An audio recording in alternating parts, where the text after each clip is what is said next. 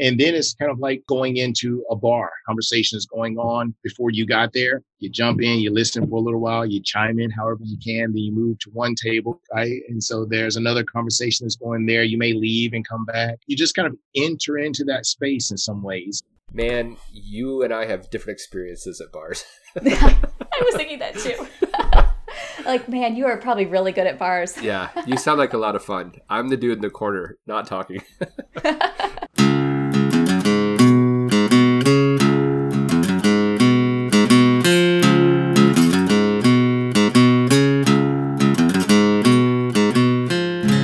Welcome to this episode of Bioethics for the People, an informal look at hot topics, controversies, and scholarship dealing with bioethics, medicine, technology, and anything else we're interested in. We're your hosts, Devin Stahl from Waco, Texas. And I'm Tyler Gibb from Kalamazoo, Michigan. And yes, that's a real place.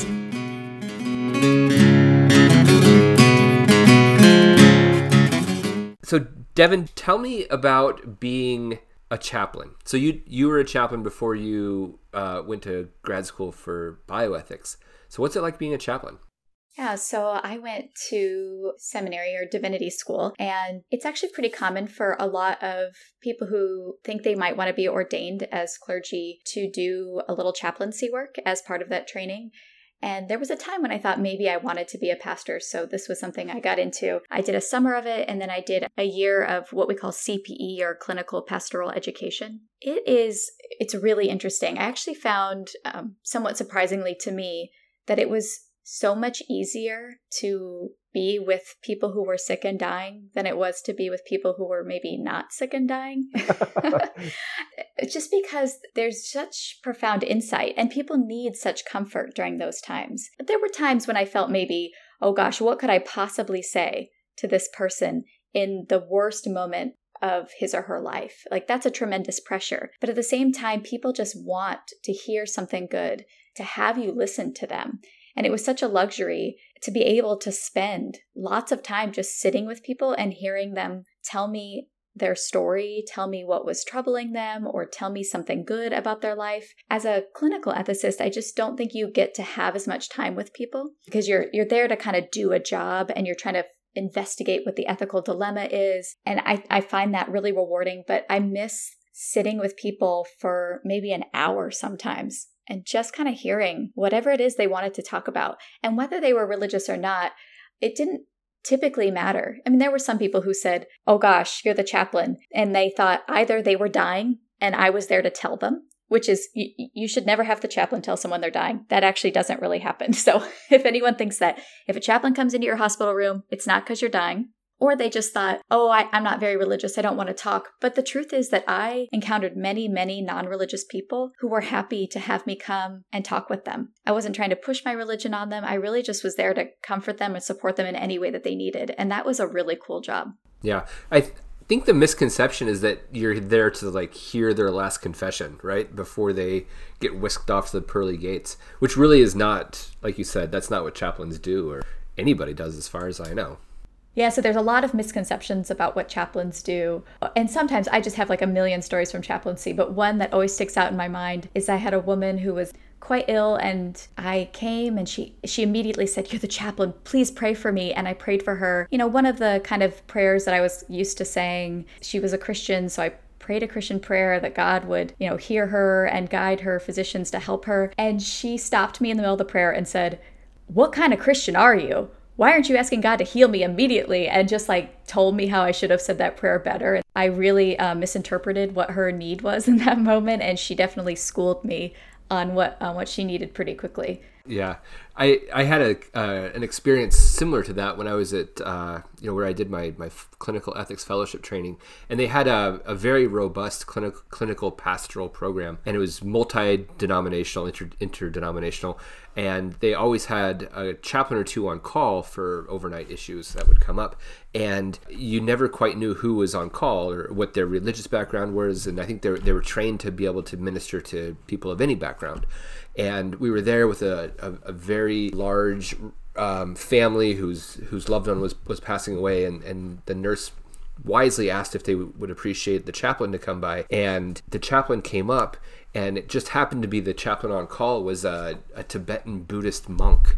and he was in his his orange robes, and he was a lovely man, very good at what he did. But he walked into this very large family that was very vocal, and he walked in as the chaplain, and there was a whole lot of that is not what we were expecting walking when we asked for a chaplain to come in. So I think the nurse then invited them to bring someone from their own religious community to help with those types of questions and issues. So funny. It was entertaining to watch, as I knew exactly what was going to happen as soon as I found out which chaplain was on call that night. Yeah.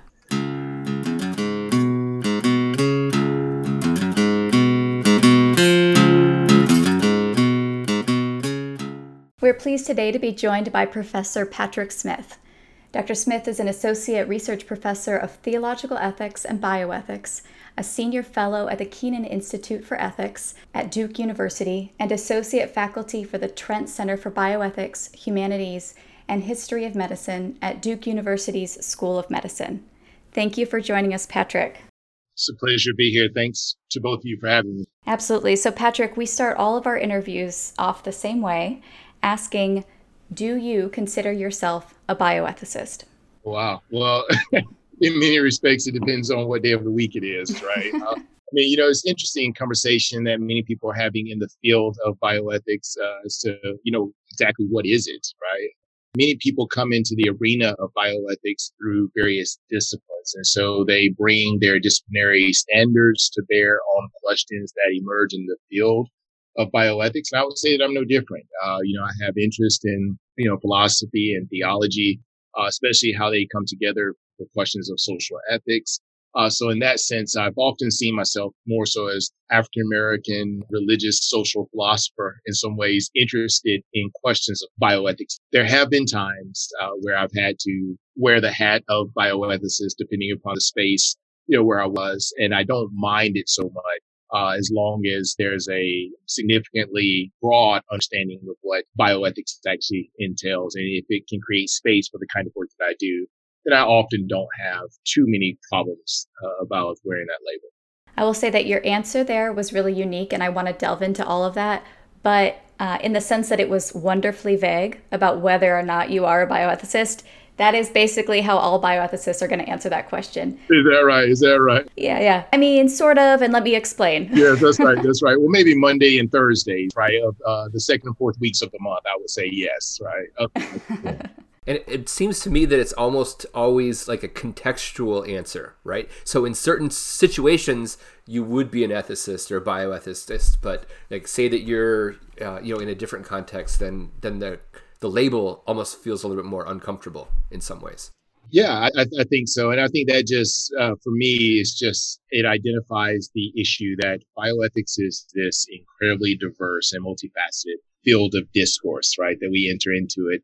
And so it's hard to answer the question, is it a discipline, right? So what's the canonical literature? What are the actual disciplinary resources that we need to be a bioethicist, right? When you have so many different ways of coming into the conversation. So I think that's what makes it often challenging in some ways. So Patrick, given all of that hedging, tell us how you got into this field, discipline, quasi-discipline, however you want to talk about it. How did you get into bioethics?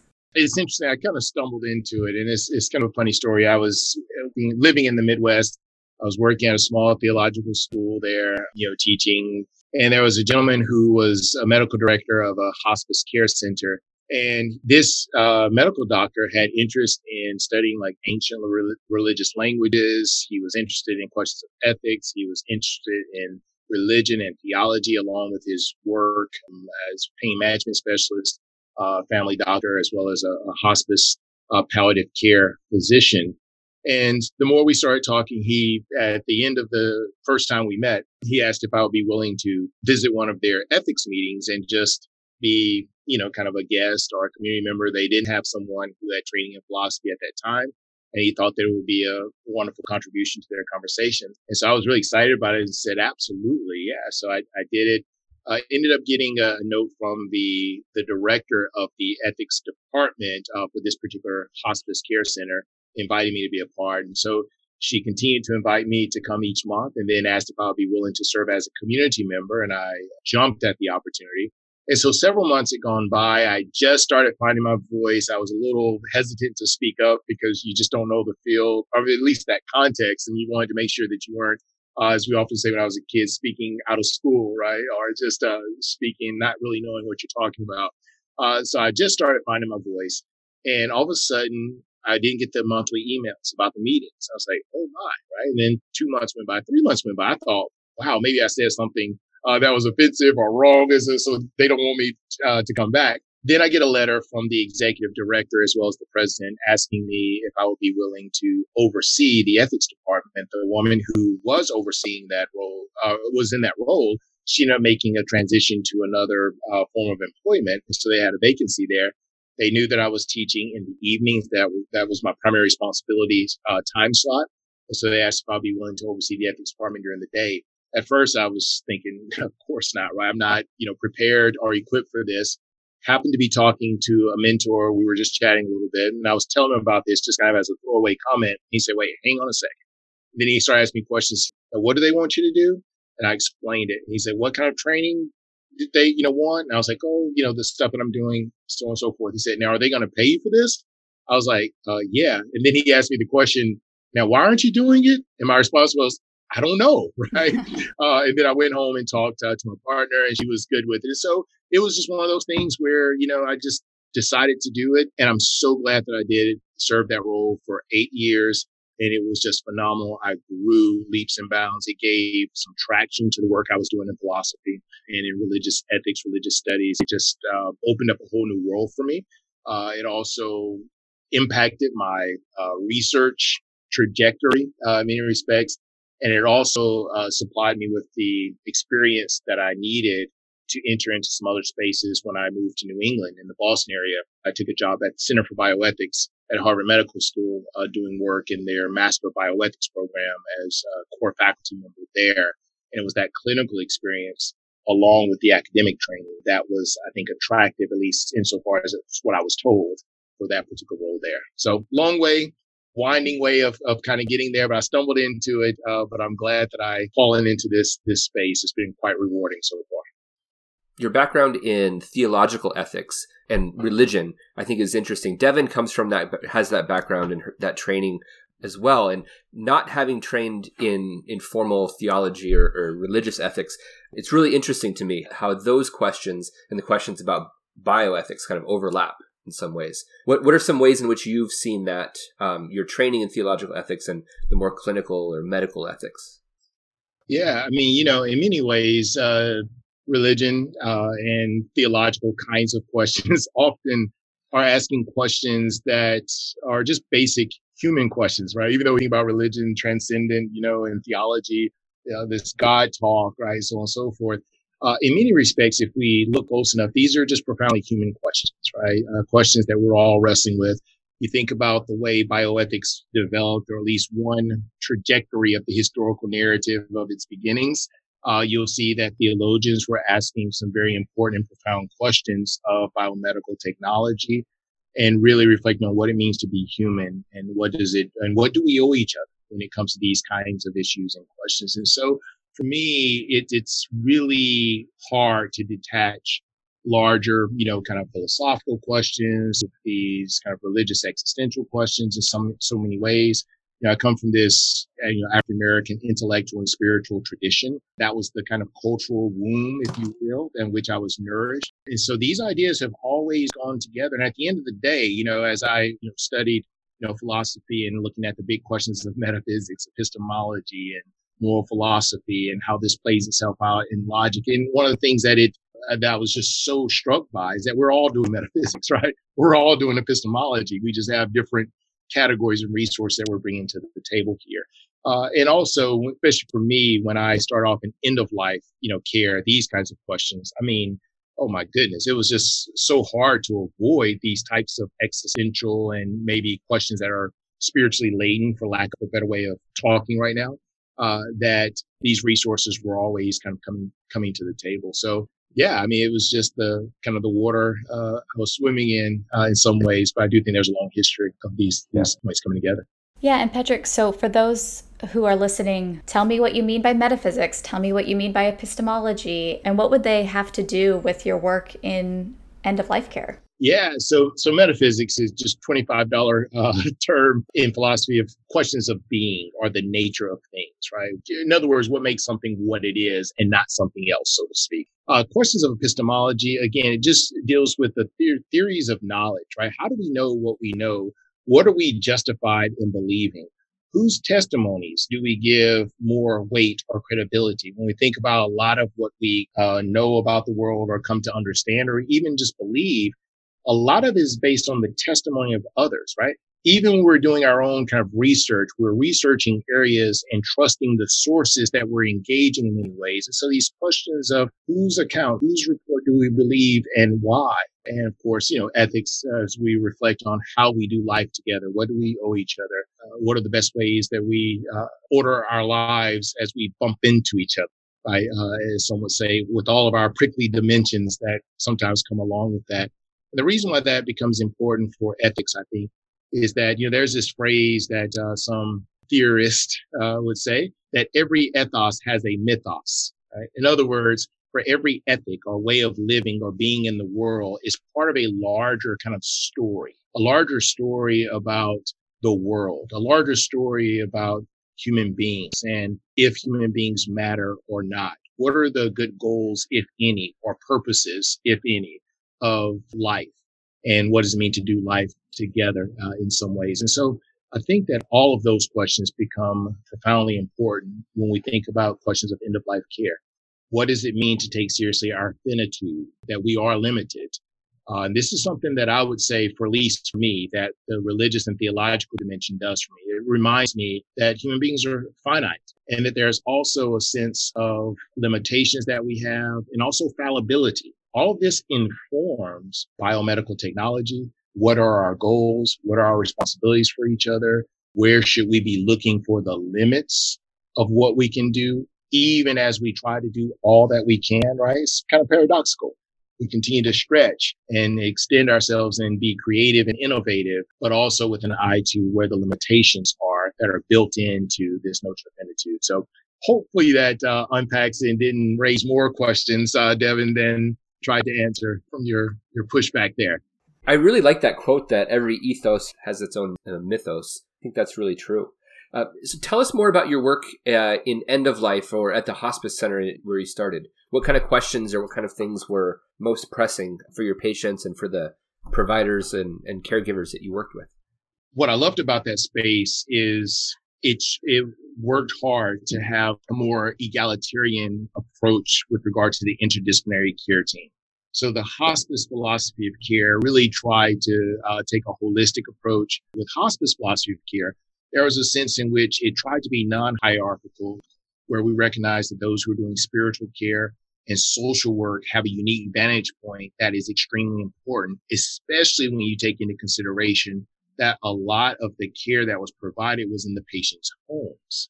So it's a very different kind of clinical space. Now, the institution with which I worked, we had a care center with a number of beds. So we had that kind of classic clinical aspect to it, but also this home care dimension that was extremely important. And so in terms of the interdisciplinary care team, so social workers, those who were giving spiritual care, had insights oftentimes that the clinicians or medical clinicians just did not have. And that insight became extremely important in terms of how to care for not only patients, but also the patient family dyad, which we would look at as the unit of care, right?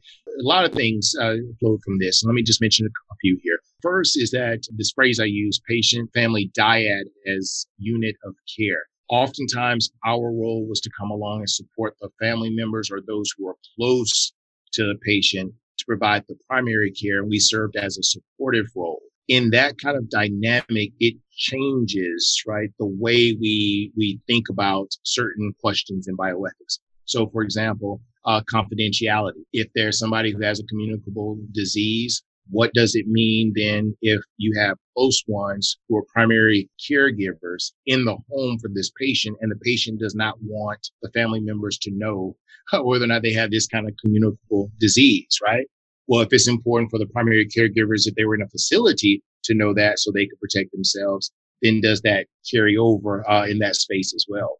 What about individuals if you're in someone's home and they have racist attitude and they request not to have individuals of that particular background in their home? Does the institution respect that? Do they try to accommodate their work in a way to accommodate that request, especially if it goes against maybe the values of your organization or institution? What do you do when you have drugs in the home that are supposed to care for people, but you have a sense that there may be a loved one or someone close coming into the home taking those medications, right? Either selling them or using them themselves, right? So a whole host of issues that just often emerge in those spaces that put a different gloss on traditional, kind of clinical ethics.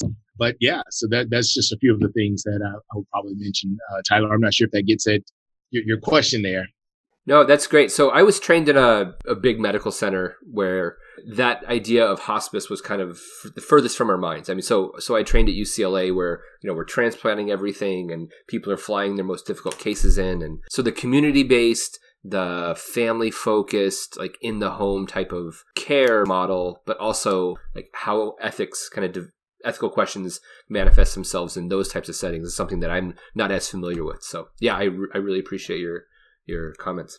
And what's interesting, just to piggyback on that, is that we did have some of those classic questions, right, that emerged in kind of clinical cases as we would see them in the care center. To be honest with you, when I started working on hospital ethics committees, I was actually drawing from some of the insights I learned from that hospice setting and actually bringing some of those values to bear in a hospice ethics committee to try to expand our moral imaginations, right, in terms of what's possible as we're engaging. And I think people can appreciate that these are resources that can help us. I mean, it is interesting to think about how hospice is different for those reasons that you're saying. When I was a chaplain, I did some hospice work as well, some in the home, some in our inpatient unit. And people would always say, I mean, I think they say this about chaplaincy and bioethics in general, that, oh gosh, it just seems so sad. You deal with such difficult things. But in my mind, you might see hospice as sad because everybody in hospice is dying. But everybody in hospice has also, on some level, accepted that they're dying. That might not be universally true, but it is generally true because you have to accept to go into hospice. So on some level, you've recognized that you are nearing the end of your life. And I think if you have the luxury of knowing that, some really beautiful things can happen in that space. Some very difficult things can happen as well. But I think it's sort of a gift to know that your time is limited and that you need to make amends and that you need to ask for forgiveness and you need to bring your family around you. And not everybody has that family experience at the end of their lives. They're very difficult situations, like you mentioned. But as somebody who works alongside people in those spaces, that can be just really lovely to learn from them and to help them sort of ease into or transition into a kind of different place in their lives right near the end. Was that your experience as well? Yeah, absolutely. I mean, I agree. I mean, they're just wonderful opportunities. I mean, I think the hardest cases that I think I wasn't quite prepared for initially were those pediatric cases. When you have infants or children under, 5 years old enrolled in hospice, right? It's like, wait, what is this? This is not supposed to be this way. But also you can see that through those resources and entering in. So I have this, when I think about compassion, right? The etymological sense of the term suffering with, not so much trying to, I would say, alleviate all of the suffering, right? Because in some ways that's so hard to do. But how do we enter into the suffering of others and be with them, be present, attend to them in such a way as to mitigate that way? So I just have seen some significant opportunities that emerge through that, and also some wonderful humanistic experiences, right? That just helps us redirect the trajectory of our lives in some ways, and to be very aware of our limitations and to recognize that tomorrow's not promised for any of us. And that's kind of religious language sounding in some ways, but in that world, I found that it was just so true. Yeah. So a question that we often hear as well is people who are younger, who are just starting out their careers and interested in these types of topics, these types of conversations. Where should they look to get to the position where you are now? Like, what kind of pathway would you recommend for somebody who's interested in these issues? Yeah, how do we make the new generation of Patrick Smiths? Oh, Right. well, the first thing, if we give them some philosophical training, that maybe they would want to interrogate that assumption, right? That they will want to make a world for Patrick Smiths, right? But no, I mean, no, that's an important question. It's one that several people have been asking, recently, especially as bioethics is becoming more established, as a field. There are many people who are interested in this.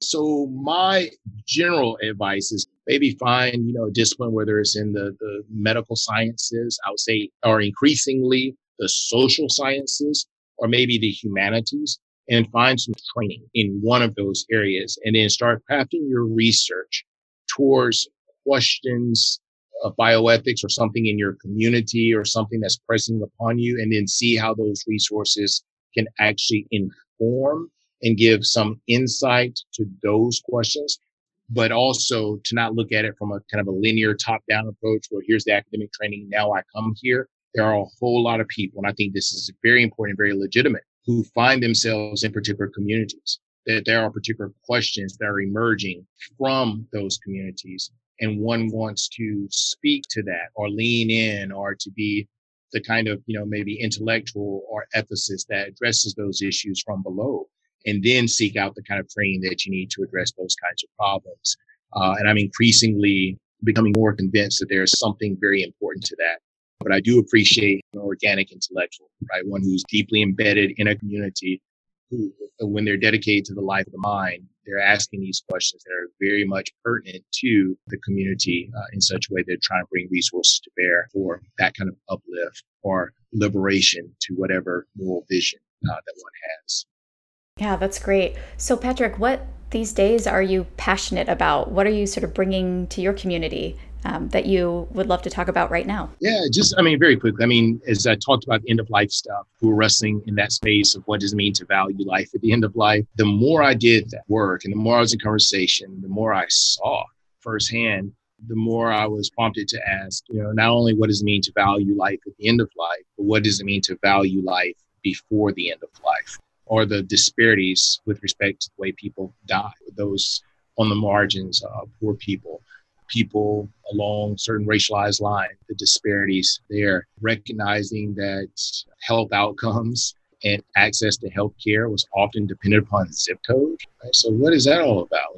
And so for me, just being part of kind of African-American tradition that wanted to make sure that we are looking to those on the margins, to those who might be disempowered and disenfranchised, to make sure that whatever gains that particular individuals would have, if the larger community or the masses are not experiencing those same benefits, then we still have significant problems that we have to address.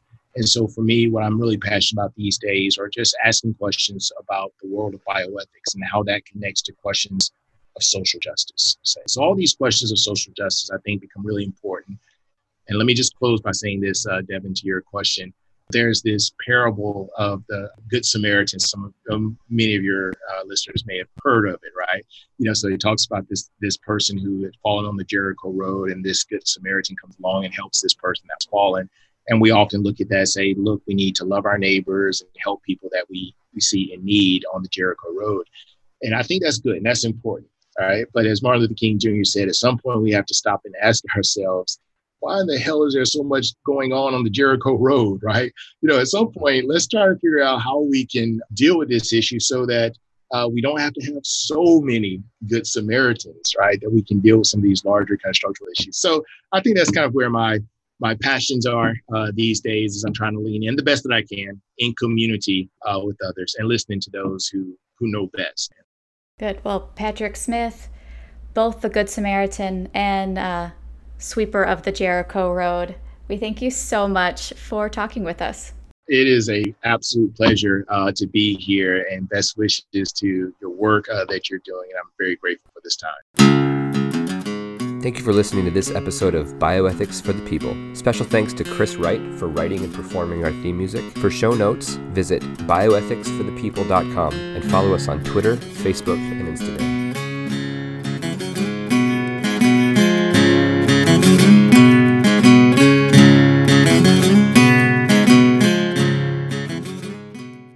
Early on on in my chaplaincy. One night I got a call. It was probably midnight, 2 a.m. And I got dressed really quickly, jumped in my car, I drove to the hospital. And as I was jumping out of, I was very anxious. This was, I think, one of my first like midnight calls.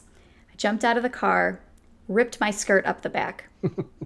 I had already driven all the way to the hospital. There was nothing to be done. Ran to my office, safety pinned the back of my skirt together, and then walked into the room hoping not to show my backside to anybody there. So I had to like move my body strategically around the room. One of the more mortifying moments of my life when I heard that rip when I got up. That's amazing. You should have put on a hospital gown backwards to cover yourself up. That wouldn't have been strange. I've never ripped my pants walking into a consultation before, but let me tell you, it's an experience. I bet it is.